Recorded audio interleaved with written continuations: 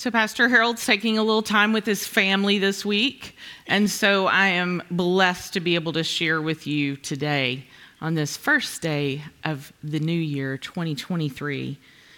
You know, a couple of years ago, it probably seemed far away, didn't it? And we've had so much happen in the last couple of years that, I don't know, I kind of have a little bit of trepidation at the beginning of each new year.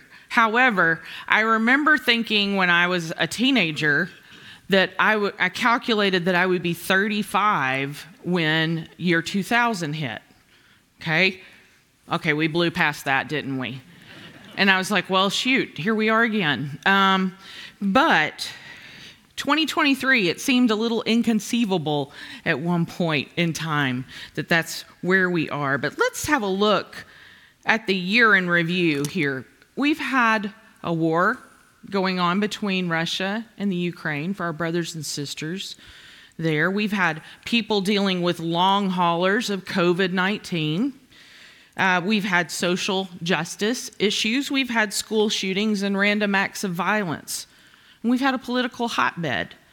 All of those topics can make you really depressed, can't they?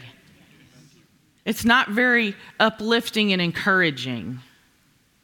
But one thing I am reminded of, and this is a very big but, Jesus is still on the throne. And I want to hear an amen from all of you. Jesus is still on the throne. Hallelujah.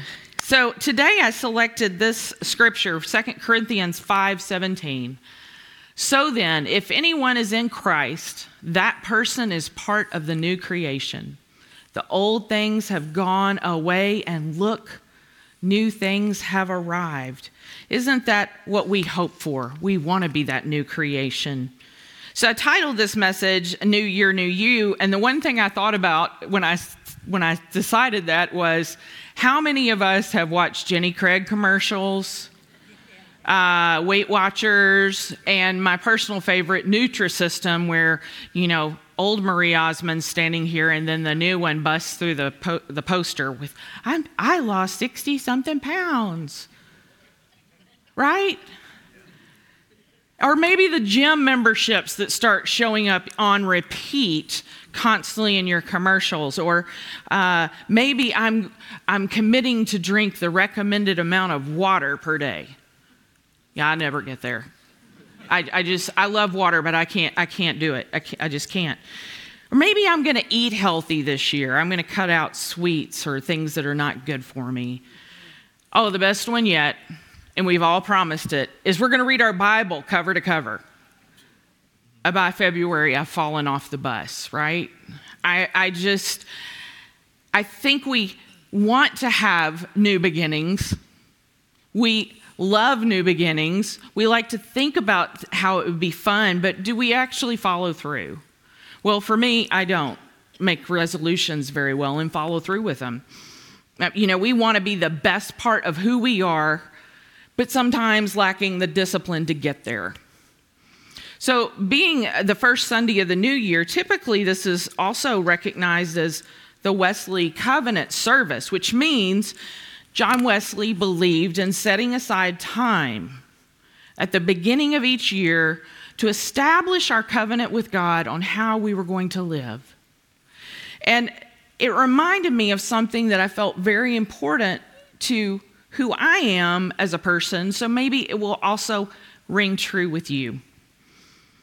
When we choose to be members of the United Methodist Church, we say in our vows, we commit to our prayers, our presence, our gifts, our service, and our witness. There's 5 things we commit to. And so with the new year, if we're making commitments, should we make them to the Lord God Almighty? So allow God to just tell us how to use our prayers, to lead us in how we use our prayers, our presence, our gifts, our service, and our witness. And if this is your local church home, we hope that you remember that part of your vows when you took the membership vows of joining the church. If this is not your church home, we welcome you and hope that you will consider making it your church home.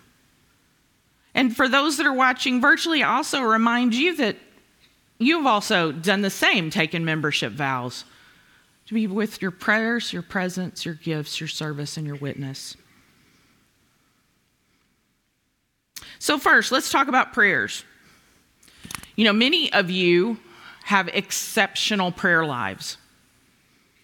I have great respect for people who can spend hours in prayer. I am not one of those. I've tried, but I've found that I have to intersperse in my life, in my day, talking with God versus sitting down in the morning and staying there for 5 hours, because you know what? I'll fall asleep. It happens every time. But we have a lot of ways you can participate in a prayer ministry at New Covenant that would allow you to use your gifts for the glory of God.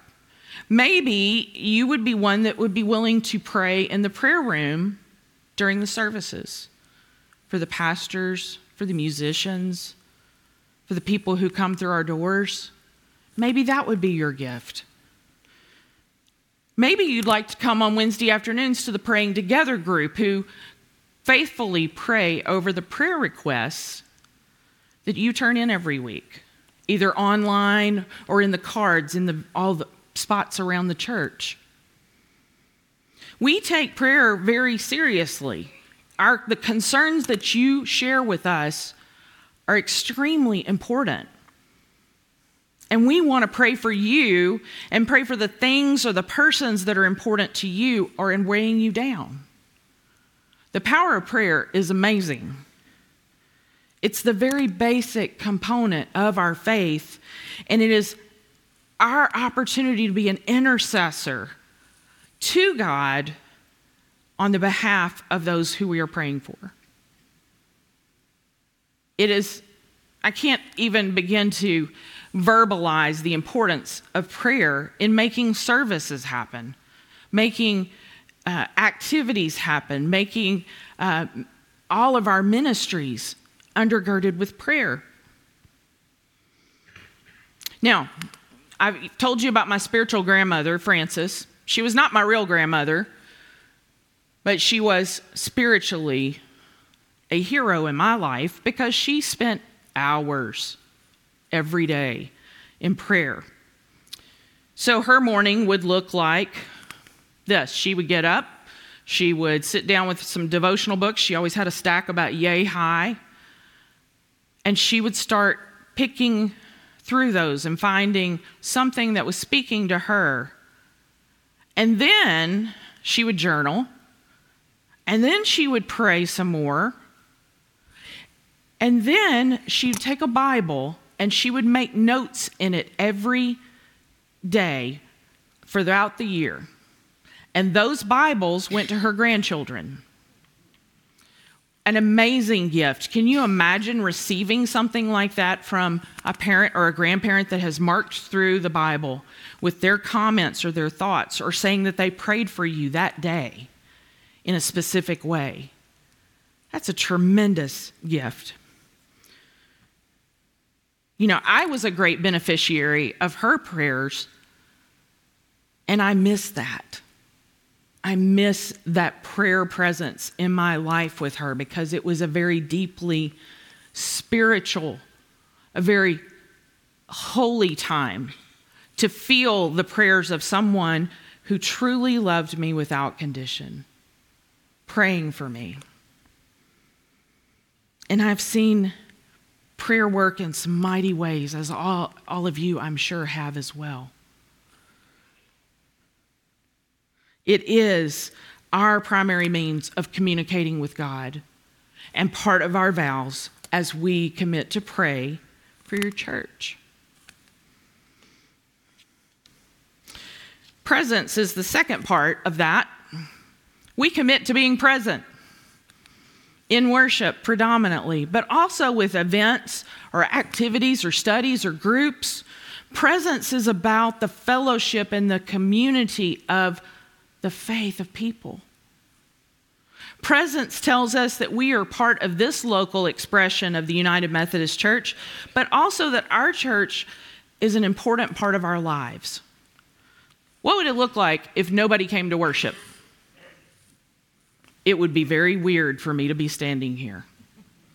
But we experienced some of that during COVID when we had to video everything and broadcast it because it was just not safe. So we even put some pictures of people's faces on the first 5 or 6 rows here so we'd have people's faces to connect with. But it is very hard to pray to an empty room or pray with an empty room. Be present with that empty room.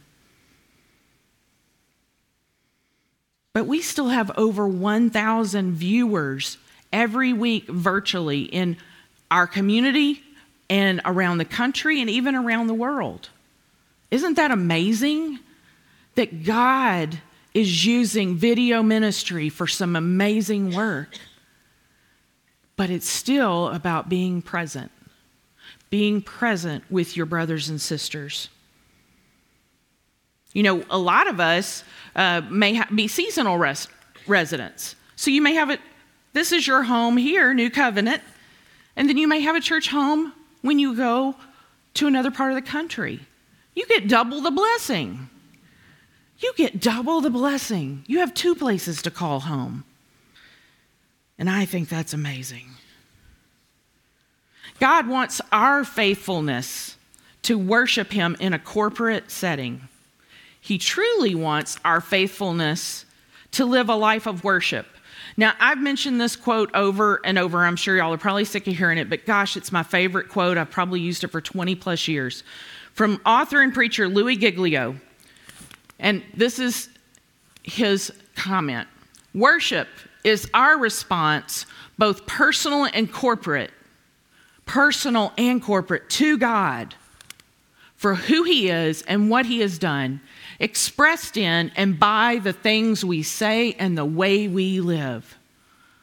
That's pretty plain, isn't it? We are called to live a life as an act of worship. And we are called to live both personally in worship, but also corporately in worship with each other. That is part of living a life of worship. And we have an amazing God. We have an amazing God that we worship for who he is and for what he has done. Let it be so. Let it be so. Let us worship him with that enthusiasm in our very lives. Next, I'm going to mention gifts. Now, normally we always think gifts means money. Okay, it's part of it. It is. It's part of it. We're called to be faithful in our financial giving, and I don't like to talk about money because I believe that's a personal decision between you and God. And I believe some of that is also an outpouring, a natural outpouring to God for how much he loves us. We discern how much God wants us to faithfully give. But yes, money is part of it. Our blessings far outweigh our financial gifts. We can't outgive God. You can't. You cannot outgive what God has given us. It's just impossible. I'm sure you're familiar with this scripture that says everyone should give whatever they have decided in their heart. They shouldn't give with hesitation or because of pressure. God loves a cheerful giver. That's 2 Corinthians 9:17. And I'm hoping that our outgoing finance chair who's sitting here in front of me and the incoming finance chair who's sitting over here to my left do not shoot me after this. But this sums up the money part, right? We give as an outpouring of our love. But what are the other gifts? The other gifts are your spiritual gifts. For some people, it is giving financially. Some people, that is their gift. For some people, it is teaching. For some people, it's intercessory prayer. The list goes on. I love this scripture from Romans 12 that says we have different gifts that are consistent with God's grace that has been given to us. If your gift is prophecy, you should prophesy in proportion to your faith. If your gift is service, devote yourself to serving. If your gift is teaching, devote yourself to teaching. If your gift is encouragement, devote yourself to encouraging. The one giving should do it with no strings attached, and the leader should lead with passion. The one showing mercy should be cheerful. That pretty much says it all, doesn't it? Now, Pastor Harold would say at this point, well, he would say, Ellen, you're not a fan of Paul, which is just a true statement. But he has some wonderful nuggets. And this is one of those wonderful nuggets about spiritual gifts that we need to listen. Where is God calling you to use your gifts? Because we all have gifts. We all have gifts, spiritual gifts. And God has given us each the abilities to use that to share with others for the good of the kingdom. Now, if God calls you outside your gifts, then expect that he will equip you to do so. You will get what you need to serve him if he has called you outside your gifts. Living proof right here. Why would I be standing here preaching? No, I couldn't do it if it wasn't for God. Now, an example is the beautiful decorations we've enjoyed at Christmas. They're beautiful. It's very, very, very special in here, magical. I don't have a gift in the world in that department. But the Altar Guild does. Hallelujah. Because I'm grateful, because I can't do this. But the people in the Altar Guild can. Maybe that's a place where your spiritual gift is leading you. Spiritual gifts are so important, just as our financial gifts. God uses them for his glory. Prayers, presents, gifts. Let's talk about service for a minute. Serving can look many different ways. Using those spiritual gifts, where are the things that you're naturally inclined to? You can always serve in an missional outreach, whether it's food distribution or the pantry or the kitchen, the soup kitchen, bargains and blessings. The list goes on. We have so many opportunities to serve God by serving other people. We have missions that expand outside of the U.S., including with the Zoe Project, where people are taught a trade and they're able to earn a living wage and have their own business and take care of their families. That's huge. That's huge because we're so privileged here in the U.S. with what we have. We don't always think about people in third world areas that struggle so much. These are all choices of living and working outside the church walls. Serving outside the church walls is so many places. But maybe your calling is not to serve in one of those areas. Maybe it's inside the church walls.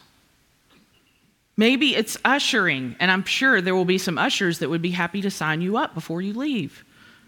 Maybe it's greeting people. Maybe it's working at the coffee bar, and I know Barb would be very happy to have more coffee bar people.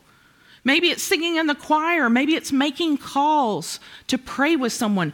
There are literally hundreds of ways you can serve inside the church walls, and that will in turn reach someone in the name of Jesus Christ for the transformation of the world. I think this is really important to mention right now is the mission of the United Methodist Church is exactly that. Could you put that up?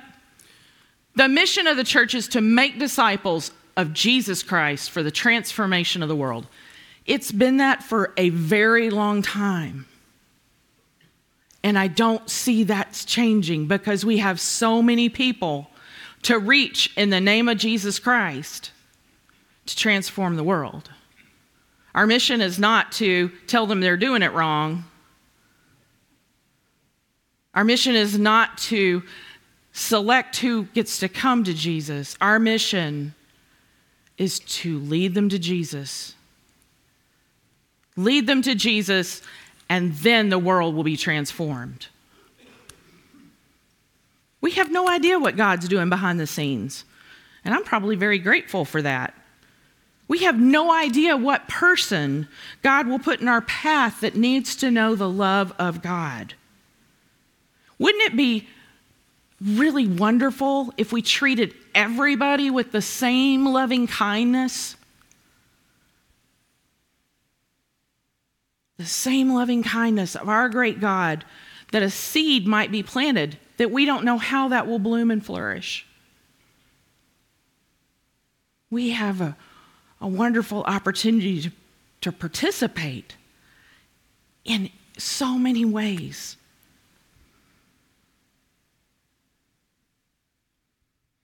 When I think about the ways that God has worked not only in my life, but in the lives of others, especially so many of you, to show his love for all people, I could just shout about it.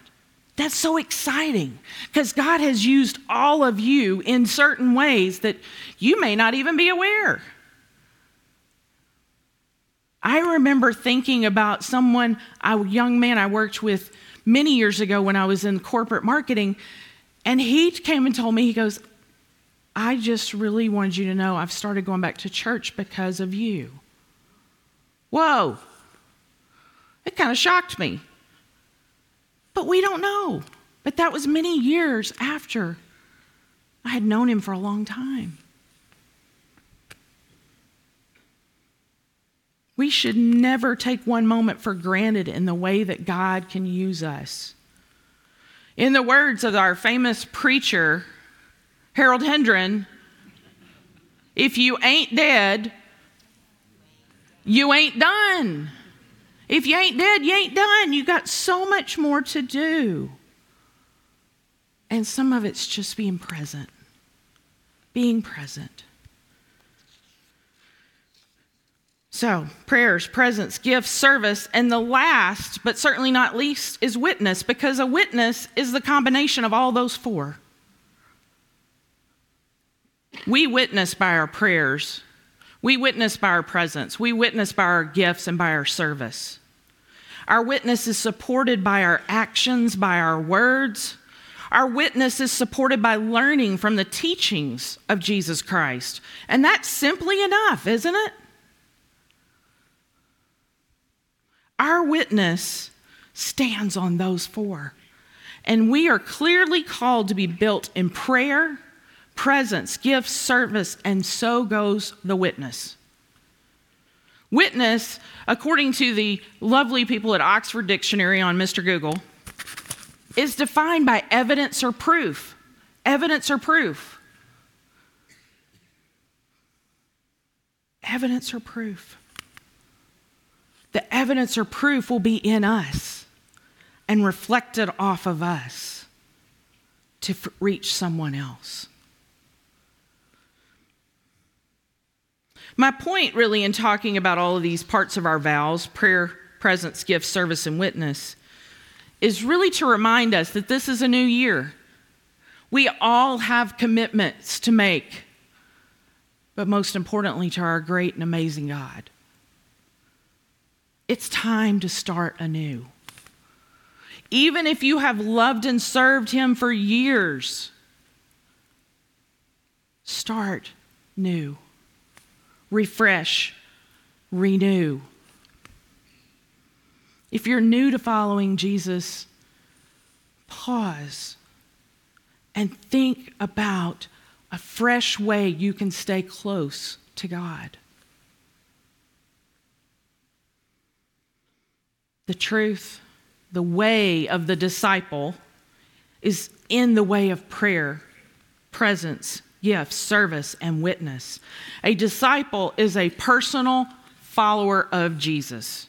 Personal follower of Jesus. If we follow Jesus in our prayers, our presence, our gifts, our service, our witness, we are all disciples. There is a lot that goes on here at this place we call home. And it doesn't happen without everyone's participation. And I felt really pulled to this as we were looking at this new year. But I'm going to ask you, the choir sang it a minute ago. I'm not going to ask you to sing. I'm going to ask you to join me in the Wesley Covenant Prayer as we start this first day of 2023 anew. You put that on the screens. Pray with me. I am no longer my own, but yours. Put me to what you will. Place me with whom you will. Put me to doing, put me to suffering. Let me be put to work for you or set aside for you. Praised for you or criticized for you. Let me be full. Let me be empty. Let me have all things. Let me have nothing. I freely and fully surrender all things to your glory and service. And now, O wonderful and holy God, Creator, Redeemer, and Sustainer, you are mine and I am yours. So be it. And the covenant with which I have made on earth, let it be made in heaven. Amen.